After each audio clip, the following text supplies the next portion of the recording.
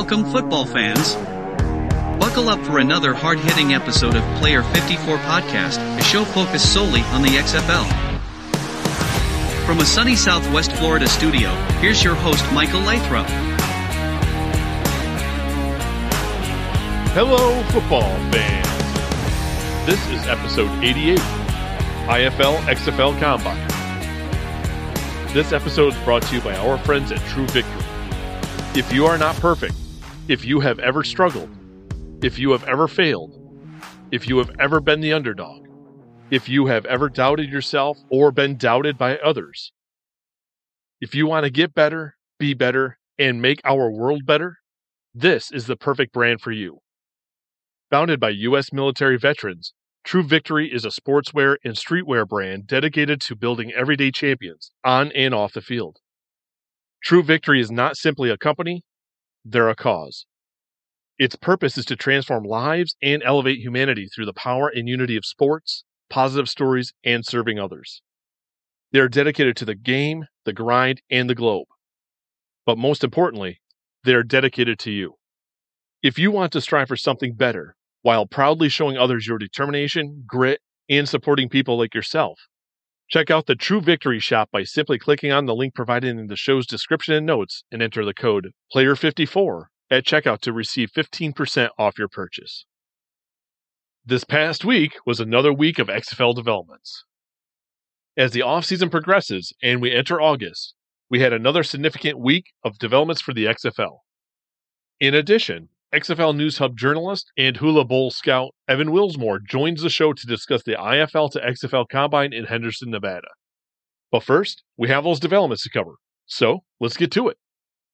Did you hear the news? Did you hear the news? On August 1st, the XFL began selling 2024 season tickets for 6 of its 8 teams. For the time being, the Houston Roughnecks and Vegas Vipers will continue to only accept season ticket deposits. Also on August 1st, during the Arlington City Council meeting, Mayor Jim Ross honored the 2023 XFL champions by proclaiming August 1st as Arlington Renegades Day. On August 4th, the Indoor Football League to XFL Combine took place in Henderson, Nevada. This event delivered on the league's partnership, which was previously announced last October. Prior to this event, players were encouraged to pursue playing opportunities in the IFL. Excluding players from those competing in the IFL championship game, more than 200 IFL performers were given the opportunity to have XFL staff evaluate them and consider them for this fall's draft. As I had previously mentioned, I will now be joined by XFL News Hub journalist as well as Hula Bowl scout Evan Wilsmore to discuss the IFL to XFL Combine in Henderson, Nevada. Welcome, Evan. I appreciate you taking the time to come on to the show to discuss the IFL-XFL Combine and perhaps maybe a little bit more. Yeah, thanks for having me on. It was a great event. Was out there yesterday in Las Vegas. Yeah, ultimately just a good time. I'm excited to dive into it. I think there's a lot of stuff that's, worth going over. And I was really one of the only, I think, true media people on the ground there, if you want to put it that way. Not that I don't do other things in my time with football, but yeah, ultimately I thought it was a success. If you want to hear my honest thoughts and opinion. Yeah, we'll dive into that here shortly. I always think it's important because everybody's journey is unique, but I think you are one of the more intriguing members of the alternative football media.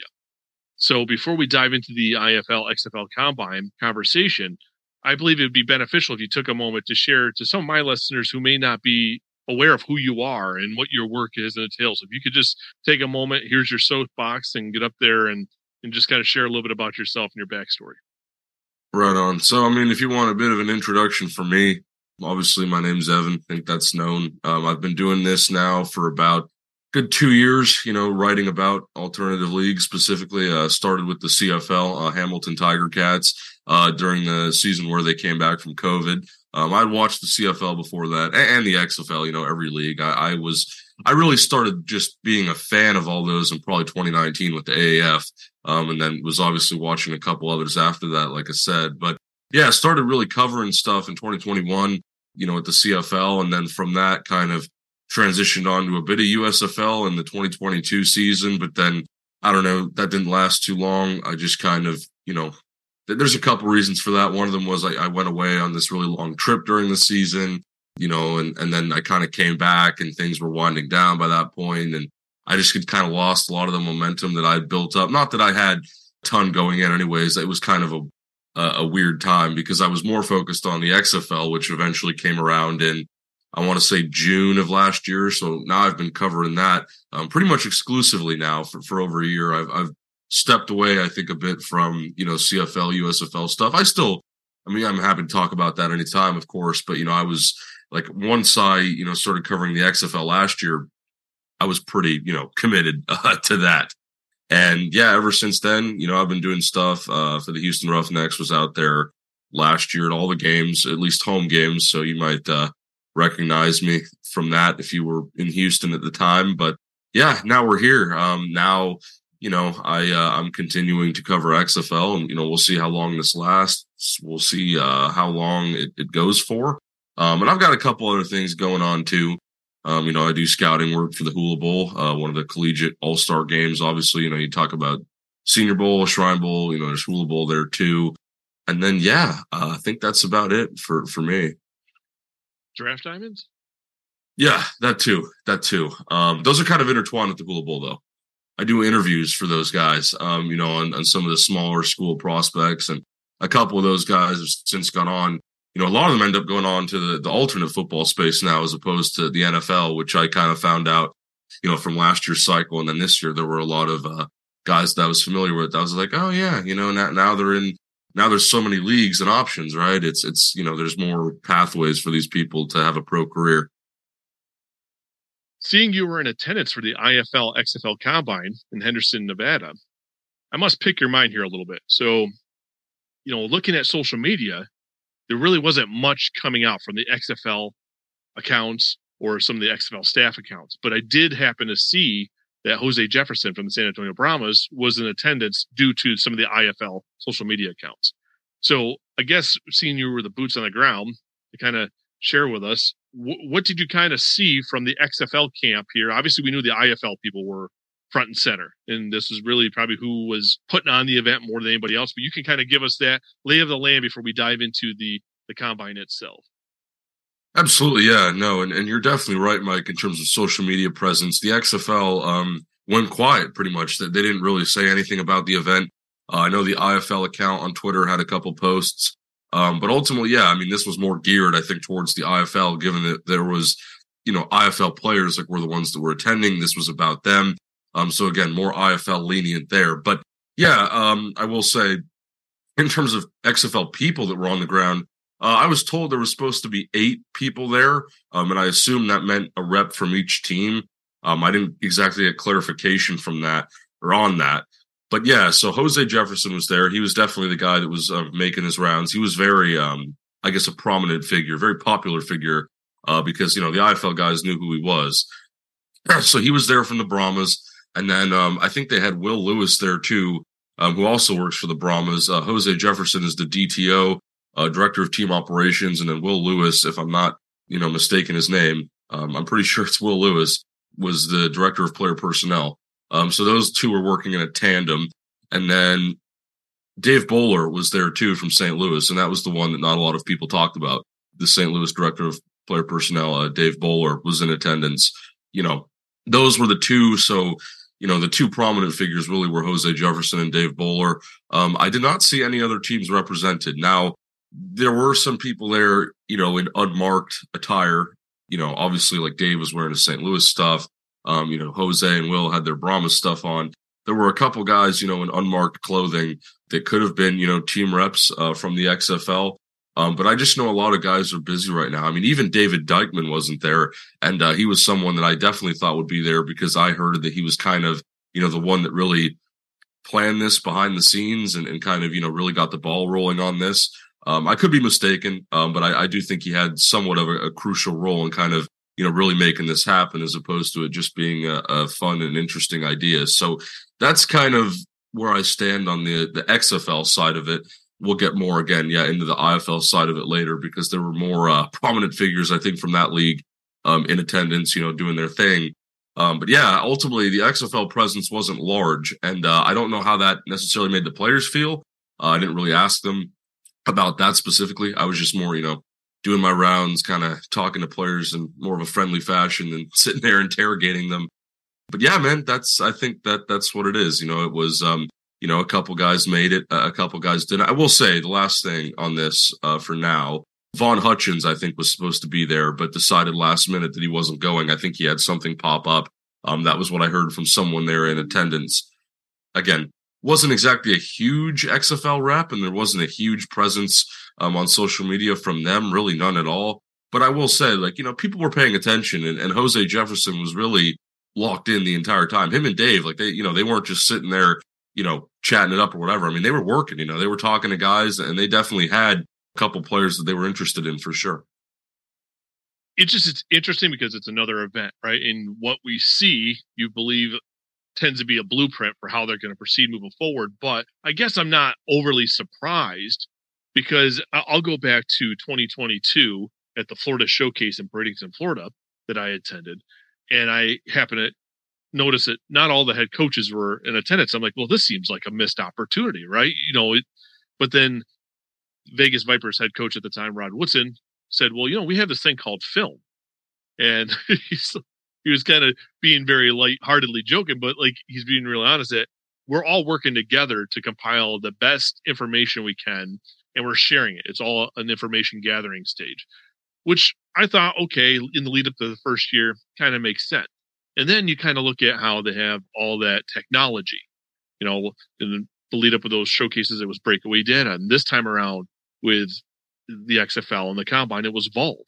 So I'm just kind of also curious to the lay of land, how similar this may have been. Did you see more of the technology setups with cameras we have seen in other XFL showcases and combines, or was it a tad bit different? It's a great question, Mike. I was at the XFL Arizona showcase last year, so I can kind of, draw a better comparison as well, since I was on the ground for both events.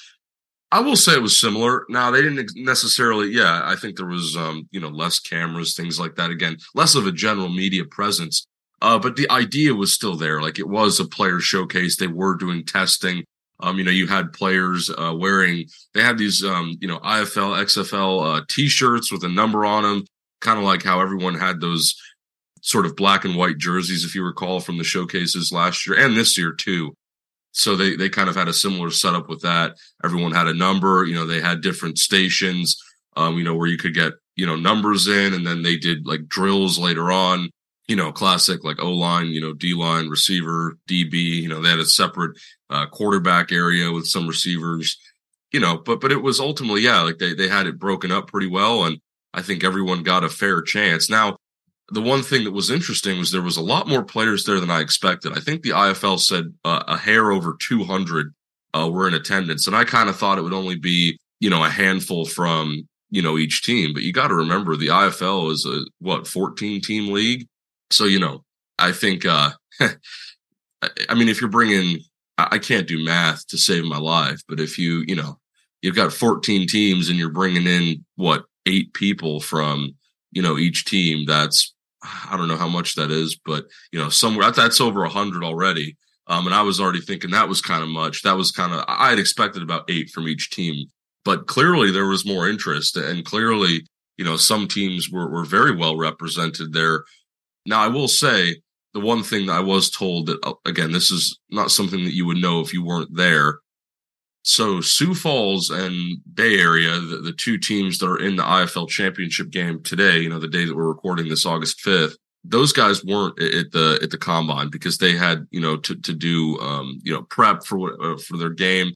There were Sioux Falls people in attendance. No Bay Area people from what I could see, but there were Sioux Falls,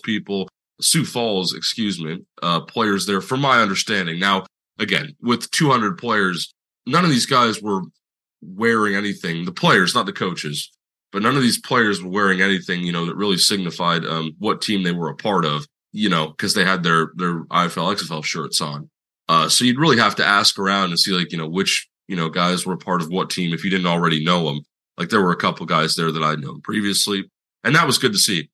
In terms of the player turnout and ultimately what your question was, the comparison between the XFL showcase and this event, I'd say it was pretty similar. Again, attendance wise, I don't know how many people were at the XFL showcases last year and this year, but I had heard it was about, 200 or maybe like 150, a healthy number for sure. Yeah. So again, there was just these little tidbits about not having, from my understanding, again, Sioux Falls or Bay Area guys there. Apparently they might have a separate event after the championship game, just so those guys don't miss out. I'd have to get clarification on that, but yeah, I mean, again, very, very healthy player turnout, and really any notable player in the IFL that you wanted to see or talk to is there. Like they had TJ Edwards from Frisco, who was the league MVP. He was there. Again, plenty of other, notable figures, all IFL team members, offensive, defensive player of the year type guys, things like that for sure. It's interesting that you segued right into what my next question was going to be, because I was going to say, according to the IFL website, there was more than 200 players in participation. And I didn't do the math ahead of time like you kind of alluded to. So we're just kind of off the cuff having this conversation. But I had known, because I was in contact with a couple of players. So I was going to try to get a player on the show to talk about, from a player point of view, their participation at the combine as well. And I was told that anybody that was playing in the championship, their team, would not be available for this event. So when I saw the 200 players, I was like, that must have been almost everybody on the roster for all the teams that didn't make it. The people that make the postseason, or even the two semifinalists that did not advance to the championship. So I'm like, okay, well, essentially, aside from those competing in today's event, everyone's going to be on display for the XFL, which is kind of a good thing, I guess, right? Because the whole partnership that was announced back in October of 2022, a lot of us had thought, okay, well, how is this really going to materialize? Right? Okay, yeah, it's probably encouraging players to go sign with the IFL that don't make the cut for the XFL. But what do they get back in return other than coaching, reps, film, right? If they think, okay, well, this is supposed to be a partnership with the XFL. So this probably is it, is that everyone got a shot in front of somebody, whether it's the film's going to be then brought back to the table because, you mentioned David Dykman. And from what I saw from his social media accounts is that he was in LA with the Chargers for their camp. So that took him to whatever previous commitments they probably had, looking at who is those guys going to get cut that don't make the 53-man rosters, come this fall, which is actually just a couple of weeks away. So they're probably preparing for that draft. So I had a whole question set up. So you kind of perfectly segued in it. And you kind of shared that because it seemed like everyone was in attendance. And I mean, in your opinion, is that a good thing? I think for the players, right? But I mean, for the league, does it just seem like overkill? Yeah, I mean, here's the thing. So just as much as there were, MVP quarterbacks there and, special teams player of the year guys there, Charles Heaton specifically, things like that, you also had a lot of backup quarterbacks and guys that maybe only played in a handful of IFL games, joined late in the season or whatever, because the IFL has a lot of turnover. That's what makes the league very difficult from a personnel perspective. Is it a good or bad thing? I mean, I think it's always good to have more players, but the only kind of concern I had was, Jose Jefferson and Dave Bowler were really the only notable XFL guys that I could point out. And I think the players felt the same way. And part of me feels like maybe those guys were overwhelmed, especially Jose. I mean, him and Will, they were just, they had players coming up to him left and right. I was going to go talk to Jose, but honestly, I didn't even get a chance to. I talked to Will for maybe 2 minutes, and then, a player came over and I kind of had to, let that slide because obviously he's trying to do his job and, all praise to him. Those guys, work their tail off. But yeah, I mean, I feel like if there were more XFL reps there, personnel people, again, maybe there were, maybe there weren't. Again, I just from where I was, and I mean, I kind of had free access. I could walk around wherever. I mean, I wasn't seeing, teams like the Guardians or even the Vipers represented, which a lot of people were asking about, because of course, the Vegas team, you'd think you'd have somebody there, who could just, if you're already on the ground in Vegas, why not? But again, I think because, Vegas is having a staff turnover, that might play a role in it. But I didn't ask any questions about that. So again, getting back to my point, just having only so many identifiable personnel guys there, I think, made their job a bit harder and just made it, I don't know, if there was more XFL personnel people there. I think the players could have, had more time to spread out and talk to the team reps that they wanted to. Because some guys are from, certain parts of the country, like they want to play for a certain team. Like I was talking to a player there who had been in camp with the Sea Dragons, and he was saying, "Oh, well, I'm a Texas guy, so I really wanted to, play for Houston or Arlington, because I think he's from the Dallas area." But he said, Houston was an intriguing team, and he didn't specifically say anything like, "I wish those guys were here to, evaluate me." But you could kind of tell it was getting to that point. It was like, well, if there was, someone I could talk to here from the team specifically, it would make my life a lot easier, and it would make me feel like maybe I achieved something more. So again, that's not to say that this wasn't a successful event. I think that there was a lot of hard work put in behind the scenes that just hasn't been seen because this wasn't really promoted through social media. But ultimately, yeah, I mean, I did expect a couple more reps to be there. The fact that any DPP turned up, I think, was good. So to have two out there, really showed that like at least someone had been alerted about it. But the reality is, yeah, I think timing plays a role here too, because you have guys like David Dykman, and I know a couple of other personnel guys were at NFL, training camps, trying to find players that could possibly be in the XFL next year. So it's kind of an awkward situation where it's like, are you going to go sacrifice a visit to an NFL training camp to go attend, an IFL combine event with X many players, which might be overwhelming. And, it's the first time this thing's ever done. So there's a lot more questions to this event in that regard, as opposed to something, again, like an NFL training camp. Everyone knows how that works, obviously. Those have been around forever. And I think that's a great way, to evaluate players. So, yeah, again, I can't fault anybody here for not turning up to an IFL combine, but at the same time, I think a lot of players, again, expected a larger XFL presence, maybe. Yeah, I'm not going to try to read too much into it because technology, right? If there's data to be had and if there's some eyes and there's going to be some notes, whether it's Bowler, Jose, Will, and that's going to be shared. The league has been pretty transparent, I think, and fair across the board in all these events. So it's not like these guys are just stuffing information in their back pocket for themselves. And obviously, these guys have tape.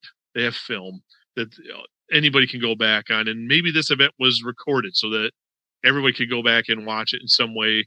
We had the onion, the layers peeled back a little bit for the XFL combine. And I know we saw a little bit more from a fan perspective when they broadcast it, but it doesn't mean that something wasn't filmed in some way.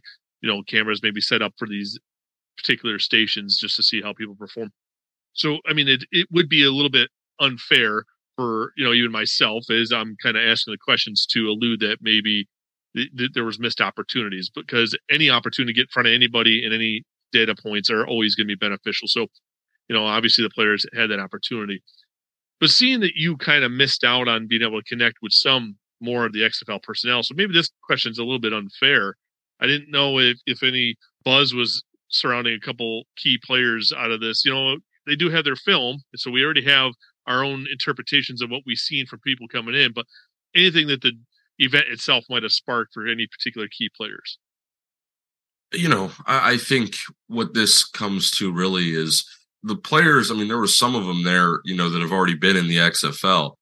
So there is a bit of a familiarity aspect. Like David Tolentino is someone I know pretty well, was with the Roughnecks towards the end of the season, had been cut during training camp, kind of went back home for a couple of weeks, and then he, ended up playing at the end of the season. And then after the XFL season was over, he came out here to San Diego to play for the Strike Force, where he was playing before, which was actually unknown to me at the time. So he was playing there. And then, like I said, there was a guy from the Sea Dragons. There was a guy that I think had been in Battlehawks camp. And then there were a couple others that I, again, didn't get to talk to, just because there was so many players there and it was a bit chaotic. And we'll get to the weather aspect even maybe later if you really want to get into some specific stuff. But no, I think saying it's a missed opportunity, I don't know if guys necessarily felt that way. I mean, again, for them to even, just work out in front of any XFL rep doesn't really matter the number. I think to them, a lot of them, that was just a key thing, because these guys, some of them maybe have never had that opportunity before. A lot of these guys, there's been some guys that were, in the XFL and maybe even in the NFL at one point, prior to their IFL experience. But, there's definitely some guys who I think, just kind of started playing in the IFL and they've never experienced pro football beyond that. So this was definitely more of a big event for them. And you could tell, I mean, some guys, were a bit more passionate about it, whereas others, maybe were a bit more laid back, just kind of going through the day. And that's at every kind of event that I've been to, certain players, I think with a higher pedigree, might not take things as seriously because they've already been in front of so many, key executives or other individuals, who can, really evaluate their film the right way. So they don't feel it's almost the need of urgency, Mike, if you know what I'm saying, where these guys are like, this is my opportunity. This is my one shot. Cause these guys, especially this IFL, XFL combine event, they paid out of pocket to be there. So there was some guys who wanted to go, but just couldn't afford it. Depending on where they were in the country and, you got to stay overnight, that type of thing. And at least a lot of cases, so there's that too. But yeah, I mean, look, ultimately, again, I say this was a success because even if there were some things that were maybe a bit different than what I expected going in, these players, I mean, yeah, like there were still, people there watching them. And I would expect some of these guys, again, Jose Jefferson was directly talking to a lot of these players. So I would expect some of them to get, certain opportunities. And again, not just for these teams that were represented, Brahmas Battlehawks, but, other teams, because again, like you said, Mike, there's a technology aspect to where they can still retrieve that data. And if they really are interested in a certain IFL player, I'm sure they can have them, going into camp next year. So with this door being open between the IFL, XFL, we don't know what type of door that is. We don't know if it's a single door, French doors that open both ways, but an avenue. How likely do you think we see a number of players coming from this IFL combine to actually making it to at least camp? Let's not put them on the active roster for XFL teams, but they actually get a place in camp, not just an additional workout. Do you get any feel for like anything in your conversations with people, or do you just do you have a gut feeling yourself from what you're seeing? Maybe we could see maybe at least a couple players per team. Dig a little bit deeper because we do know the XFL expanded this offseason roster to 90 players. It's a good question too. I'm not sure if I can give you a specific number, but I will say, the off-season roster expansion is definitely key, for a league like this and for a partnership to survive. I mean, just going off topic here for a quick minute. During last season and even before that, I had kind of visioned the IFL-XFL partnership as more of a marketing thing. Like I know at the Renegade Stadium, Choctaw there in Arlington at the Hub, they were advertising, like Frisco Fighters games. Again, more of a partnership advertising type deal, but they are trying to sell this more now as a player personnel type partnership or whatever you want to call it. Again, so having something like a combine, is definitely going to, push that point home. And I think ultimately, what determines, how successful this event was is if the number of guys from the IFL in camp this year increased from last year, because the XFL did draft a handful of IFL guys. Now, it wasn't very many, so I do think that number, it's not going to be hard to, top it this year. But still, the XFL drafted a handful of IFL guys. I remember one of them was Jaquan Artis to the Roughnecks from Northern Arizona, who was, Defensive Player of the Year, like probably the best all-around player in the IFL, had several awards for the 2022 season, won the championship with the Northern Arizona Wranglers. Now, he didn't make it past camp. I'm not sure if any of those IFL guys made it past camp. Again, I don't have those numbers in front of me, how many guys were drafted in camp, et cetera, whatever. But I do think with that roster expansion, that's what's really key here. And that is almost what's going to keep, again, in my opinion, the IFL-XFL personnel partnership going. Because if you only have 70, I think, that's a number where you're probably just going to favor, younger college guys. But with 90, I mean, that's when you're pulling an extra 20 players. You have to get those from somewhere. And that might be not necessarily a conventional method. So you're going to look at a league like the IFL and be like, hey, like there's actually some guys here, that can come in and try and, fight for a spot. So again, I do expect that number to increase from last year. And I think that is what will determine whether or not this event in particular was successful. And I say that because, there were a lot of guys there that I think still had some doubt as to whether or not they were going to get a call from the XFL, because I think some of them expected it to happen last year. And, I was telling guys, I mean, this is just my personal opinion again, but it would be really cool, and it would be really, I think, important too. I mean, we're talking about, really just camp invites for the most part here. But in my opinion, I think it would be really cool to, get a couple of these guys on the active roster. Now, that number, I'm sure, will be pretty small. If there was, none or maybe one last year, can you get to 2 or 3 this year? Like, we'll see. But that would still be an accomplishment. And again, just getting guys into camp, I think, the brand of this league is the league of opportunity, right? So just getting guys into camp, while it might not, on paper necessarily be anything too big. And, I don't know, certain players might look at that in certain ways. I would still say that that's pivotal. And, these guys, even if they don't make it onto XFL final or active rosters, they can still, get this advanced level of coaching in these XFL camps and then bring that back to their IFL teams and have heightened experience. And perhaps it makes their IFL season better. And that was something I brought up yesterday as well. So that, and then the last thing I'll really talk about this, in terms of, IFL guys going to the XFL. Personally, I think guys who have already been in the XFL last season might have a bit of a preference. Like, I know David Tolentino was talking to a couple of the reps because they knew who he was, right? Like, he had played against these teams before. So guys like that, there's that familiarity aspect where you might feel a bit more comfortable bringing a guy in. It's sort of like in the NFL where you might have a guy that you cut at the end of the preseason, but then you have a regular season injury to one of your better players. And then you prefer to bring this guy in who you cut during camp because, again, there's that familiarity aspect. You've been in the building with him. You already know what he can do. And ultimately, that's just that's more safe than anything else. Because if you bring in somebody that's unproven, it takes longer to kind of get acclimated to the system, get to know people, everything like that. So, yeah, that's kind of just one final thought that I had on that topic. Again, I don't want to stray too far from your question. So to just wrap this up, I think, I expect the number of IFL to XFL guys to increase. Definitely in camp, active roster, we'll see. But ultimately, either way, there's still a lot of benefit to just getting those guys into camps, I think. And people aren't going to talk about that. So I feel like it's definitely worth bringing up.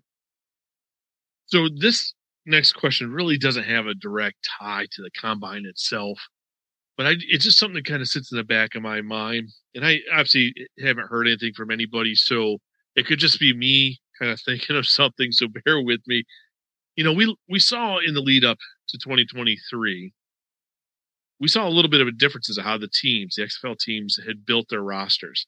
And, very notably, the Orlando Guardians had went a very arena or indoor route. They had a significant number. And, everyone was like, oh, this is going to be a disaster. Well, I mean, depending how you look at record-wise, things didn't go well. But I don't know if that was the problem. I think there was a lot of self-inflicted wounds as far as, just penalties that really kind of hurt the team at times and self-discipline as far as players. And obviously, a rookie head coach, there's a couple of things that had to be shifted out, but they became a competitive team. I guess what I'm getting at is knowing that they were a very open-minded in the arena and indoor, aspect, and actually put not only drafted but brought players in. Do you think that is any sort of a stigma that any of these other teams and coaches are going to be like, maybe we don't go so much this route? Because it does seem to be unfair because, like you're mentioning, there's a good number of guys that were either in camp or had those workouts. Cecil Cherry, Michael Badajo. You could just keep going down the line. Oh, guys, you haven't mentioned yet, just to share so the listeners have an understanding. Like, everyone in the IFL just isn't like somebody else that the league hasn't been aware of. A lot of these guys either have come in through workouts in training camp or part of a team and got cut, like you had alluded to. So do you think there would be any sort of stigma, or is that just kind of like, just a lone situation that it's kind of, we're past that? This is a bit of a complex question. I think, it's unfair. I'm sorry. Yeah, well, no, look, I get it.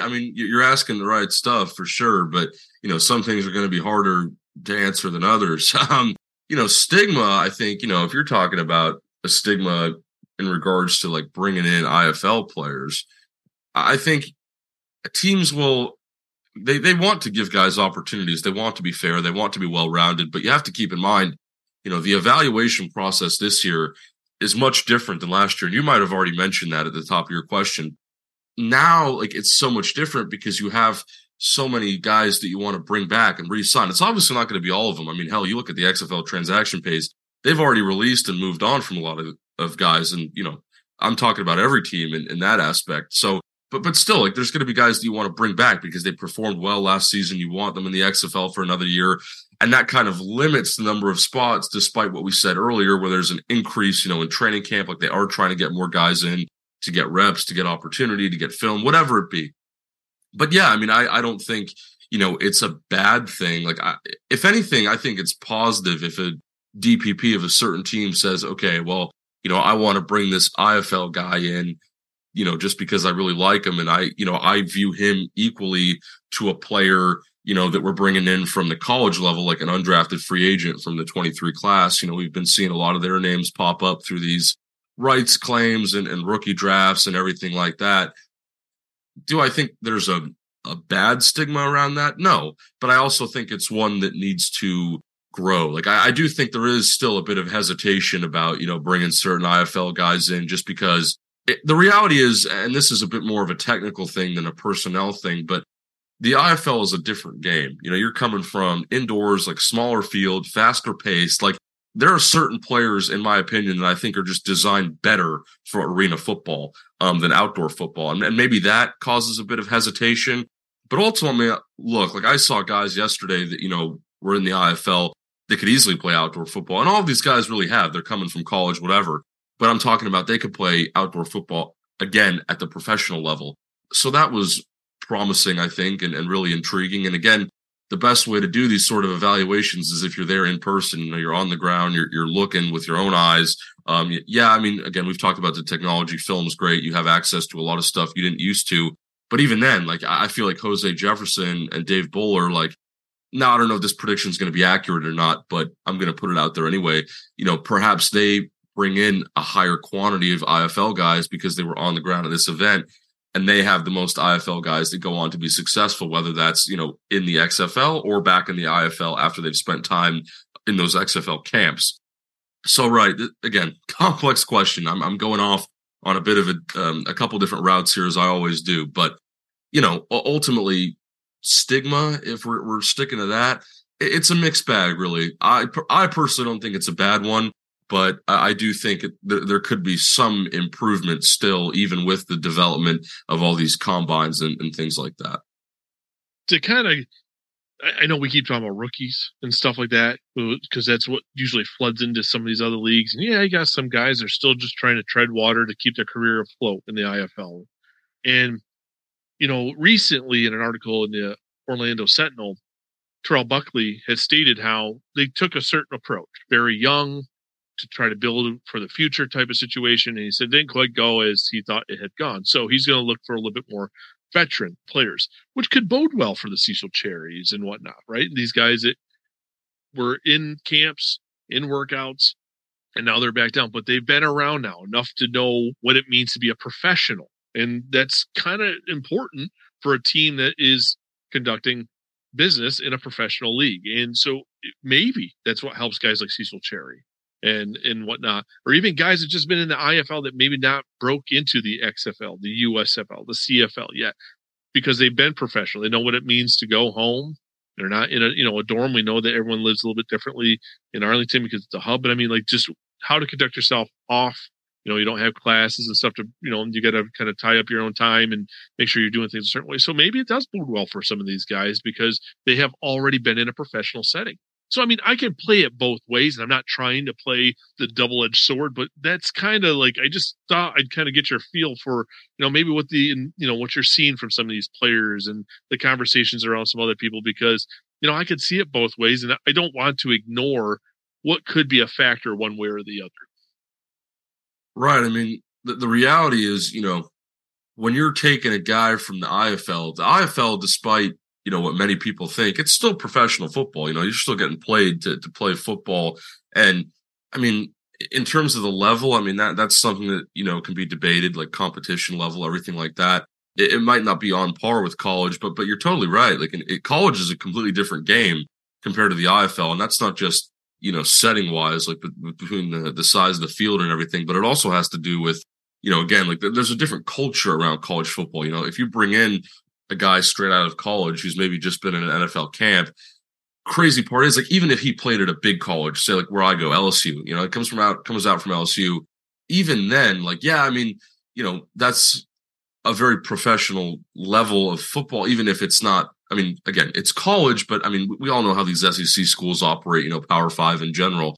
The college football landscape is changing so vastly, so quickly nowadays. I don't even know what's what, but we'll save that conversation for another time. Don't get me started on that. Anyway, no. So I think if you're like compared to bringing in a guy from LSU and then you're bringing in a guy from the IFL, the reality is even if, LSU, like that's, that carries way more of like a brand name and that guy might have more experience at the college game, it's still a different level of football compared to the IFL, and I'm definitely not saying that a guy that comes out of LSU isn't talented compared to someone, coming from the IFL. Because I do think the IFL, like, yeah, I mean, that's again, the quality of play there, level of play, level of competition, whatever you want to call it, is lower, I think, than some maybe levels of college football. I haven't watched enough IFL tape and games to make that conclusion yet, but I'm just guessing here. And I'm sure that's something that's debated frequently too. But ultimately, you bring in a guy from LSU, that's what I'm really getting at.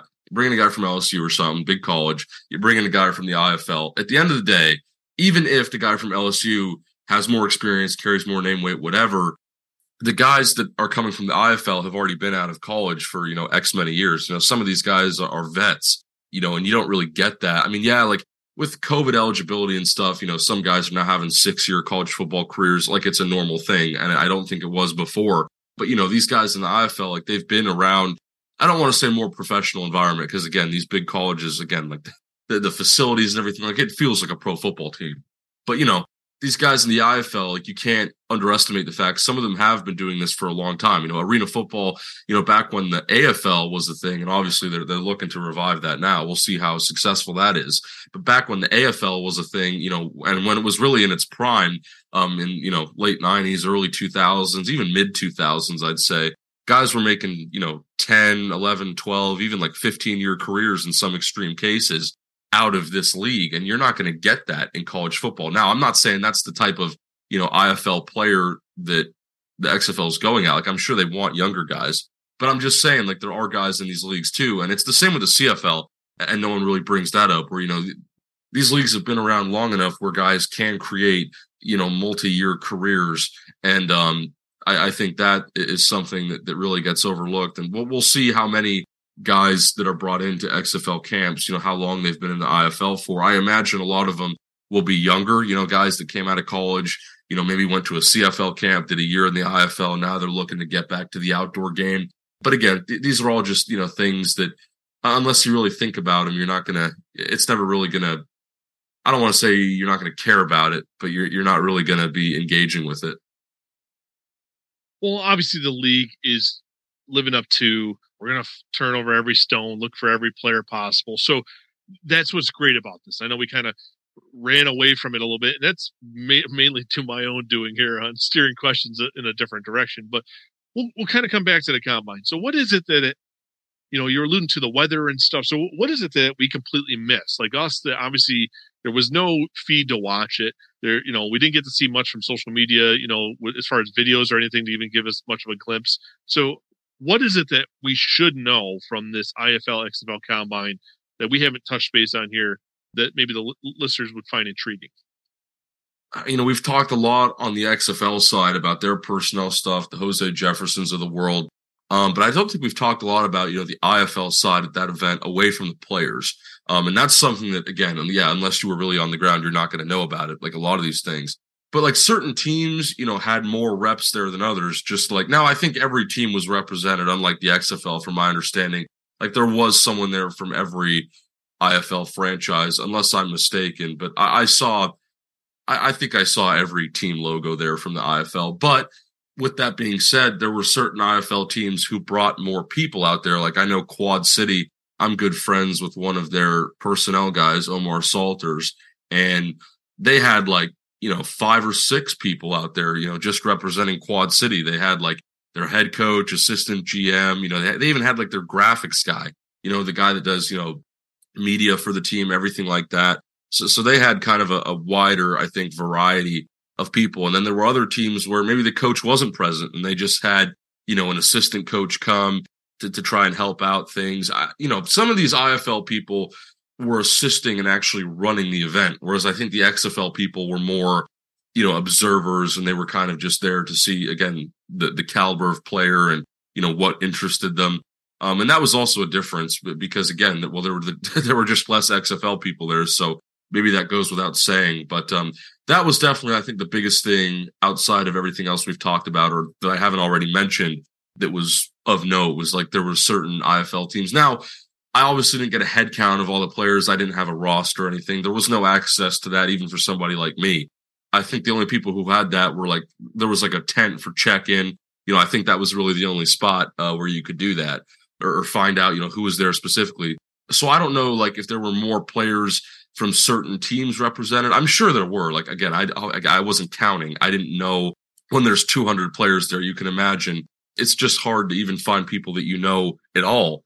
I obviously ran into a couple players that I had talked to previously, and it was nice, finally meeting them in person and really hitting it off. But that too, like, you just don't know how many guys there were from each team, but, maybe that corresponds with how many personnel people or coaches an IFL team brought in. Maybe that means they have more players. Maybe it doesn't.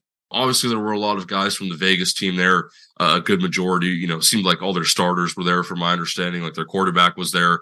They actually had 2 quarterbacks there, I think. Jaquan Neal being one of them, who, was one of the better IFL quarterbacks a couple years ago, even just last year, I think. So he was there. Again, I'm not going to go and start naming names because there's way too many. But ultimately, yeah, I think those were the 2 things. Just certain teams had more people represented. And then I'm sure, again, just gauging the environment, I'm pretty sure there were more players from certain teams there as well. So more than 200 players in participation. Yep. It looked like it was only a couple hours. So Yep. I guess I'm kind of intrigued as to how did they make this happen on this field? Because when we look at the showcases or combines, from what we've seen, they have an offensive session for the first couple hours or whatever, and then they go defense or defensive first and offense, however they decide to go. But usually it's a couple hours for one side of the balls on the field at a time. But they also had special teams players. We saw a bunch of kickers, images of kickers that were in the McInerney there from the Rattlers, Irish International. So, I mean, looking at this, how did they make that all work for just a couple hours? Yeah, so there were 2 fields at this place. It was called Heritage Park out there in Henderson, not far from the Dollar Loan Center where the Vegas Nighthawks play, and obviously where they're having the championship game today. And I'm pretty sure that championship started last year. I think it's a 3-year contract, so they'll be playing in Vegas next year too. But anyway, they were at Heritage Park. We had the 2 turf fields at the park, the only 2 turf fields. One was for specialists, and the other one was for, the rest of the players. But that wasn't the case for the whole time, because what ended up happening was, so they started off, one side of the field was testing for all of the, I guess, skill position players and, offensive line, defensive line. And then they had the specialists on the other field, but there were only probably, from what I could look at, maybe a dozen specialists there. Weren't a ton, but they had their own, area on the field. But see, the specialists, and it really at every kind of combine showcase event I've been to, the specialist session finishes a lot quicker than, the rest of these positions, just because those guys, are only doing so many things. Like it's a set sort of, like if you're a long snapper, punter, kicker, whatever, like you're just out there, you're just getting reps in constantly. Whereas with the other positions, they started off with testing. So guys weren't even, there wasn't even any really drills until the second half of the event. Guys were doing, 40s and a couple of other things, jumps, all the classic stuff you'd see at like the NFL Combine or what they had at the XFL Combine in Arlington last week. Very similar setup in that regard. I haven't actually brought up the XFL Combine yet because I didn't really feel like I needed to, but I think they went off the general sort of flow from last week's stuff at this event. And then, so first half was kind of testing and then the specialists wrapped up, and then they could use both fields once the specialists had gone. So that's when they sort of started dividing things up by position. And then you had a couple like, wide receiver DB matchups, which I always love. Those are awesome, by the way. Probably my most favorite thing I could do at any sort of showcase or combine is watching those guys, just go one-on-one and get really feisty and down to earth. And the offensive defensive line stuff is fun too. I wasn't watching that as much. And there was a couple, I wasn't really looking at the quarterbacks either. That was kind of on the opposite side of the field where, I was trying to stand in the shade because it was really hot and I didn't quite get over there. But I could see it. The quarterbacks were working with, Coach Taylor, who's out here with the San Diego Strike Force. But yeah, so that was ultimately, we started at 9 and it was supposed to go till 12. I think we finished at 11:30 because we ran out of water. Guys were just drinking a lot of water. Obviously it was hot, right? We're in the desert. It's outdoors. There's barely any shade outside of one tent. There's like no shade. So, that was tough. And then once we ran out of water, it was pretty clear, we had to shut things down. Now, that's not a fault of anybody. They brought plenty of water. It wasn't a water shortage. It was just guys drank so much, and myself included. I didn't bring a water bottle with me. I was out there on a day trip. I didn't even pack a bag. So I was out there, with the players, just, drinking from those Gatorade water bottles, which is kind of, that's a funny story too. But, that was another, again, little nitpicky thing. That's no one's fault, but it did result in the event finishing a bit earlier than maybe I expected. Now, again, for all I know, that could have just been the time they wanted to finish. And I feel like they did everything they needed to do at the end of the day. And I'm also glad that they got the specialists, out there, because I didn't know if they were going to be there or not. I didn't really find that out until the morning of. But yeah, all around, that was kind of the way things were set up for the duration of the time. Evan, I appreciate your insight because obviously I had no clue other than the few things I could see on social media. And half of what you see is what you tend to believe, and you can let your mind run with it. But getting insight from you allows us to have a better understanding of what the event really entailed. It's crazy to think there were so many players there, especially from teams that clearly don't have large rosters like XFL or NFL teams do. So that I find that really intriguing, and obviously give an opportunity to a bunch of players. So thank you for sharing, everything that you knew, just even your opinion on a lot of things, because I obviously went off track there a little bit. So my apologies, right. But thank you. It really meant a lot.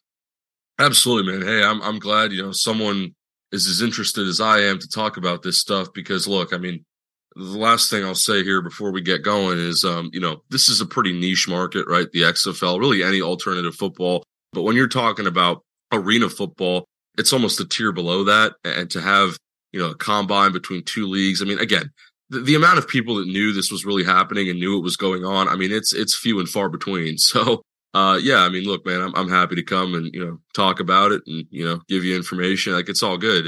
It was a cool event to be a part of. I will say it was a bit scattered. I had free access, but, it was just testing and all that. So there were just a bunch of guys running around, it was, that's what it is at any showcase. It was like that in Arizona last year too. And I was there. So again, that's not a problem, but I'm just kind of throwing things out there. But yeah, it was still a good thing to be a part of. And again, just seeing guys that I had, known for maybe a couple years now or interacted with, kind of cool. And it just guys even guys that I didn't know who recognized me, they're like, geez, man, you look awfully familiar. And I'm like, yeah, you probably follow me on Twitter. And they're like, yeah, that's probably where it's from.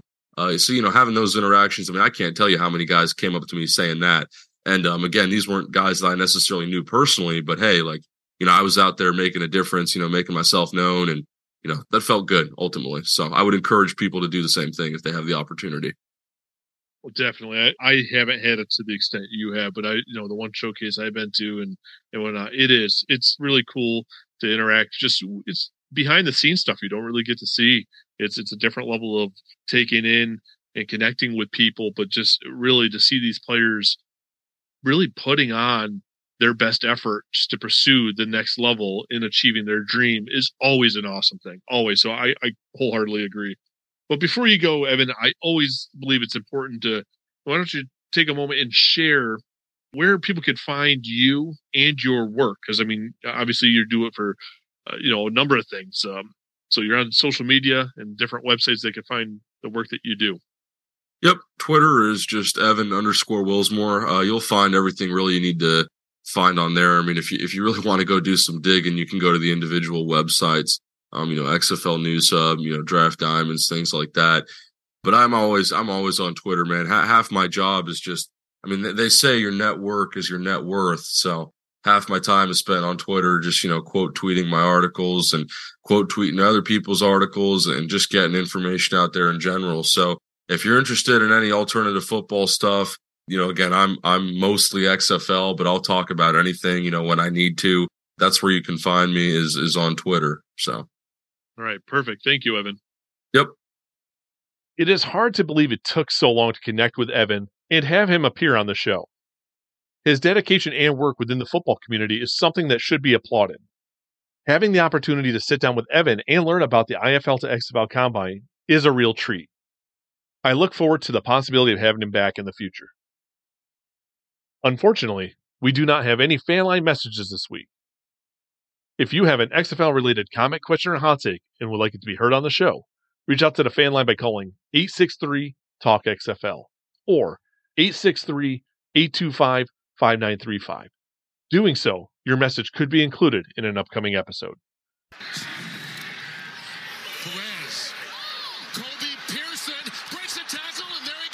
All good things must come to an end. This concludes another episode of Player 54 Podcast. As always, I am interested in receiving your feedback. So do not be a stranger. Reach out to let me know your thoughts, and if you do so, your comments might just make it on the show. But before you go, do not forget to subscribe and rate the show on your platform of choice. One last thing. If you are interested in checking out our friends over at True Victory, do not forget to click on the link in the show's description and notes, as well as that sweet code, Player54, for 15% off your purchase. Thank you for tuning in. Till next time, cheers. Thank you for tuning into today's show. Don't forget to subscribe and rate Player 54 Podcast on your platform of choice. You can follow the show on Facebook, Instagram, and Twitter at Player 54 Podcast. Do you have a question or topic you would like to have addressed on the show? Message the show via social media or send an email to player54podcast@gmail.com.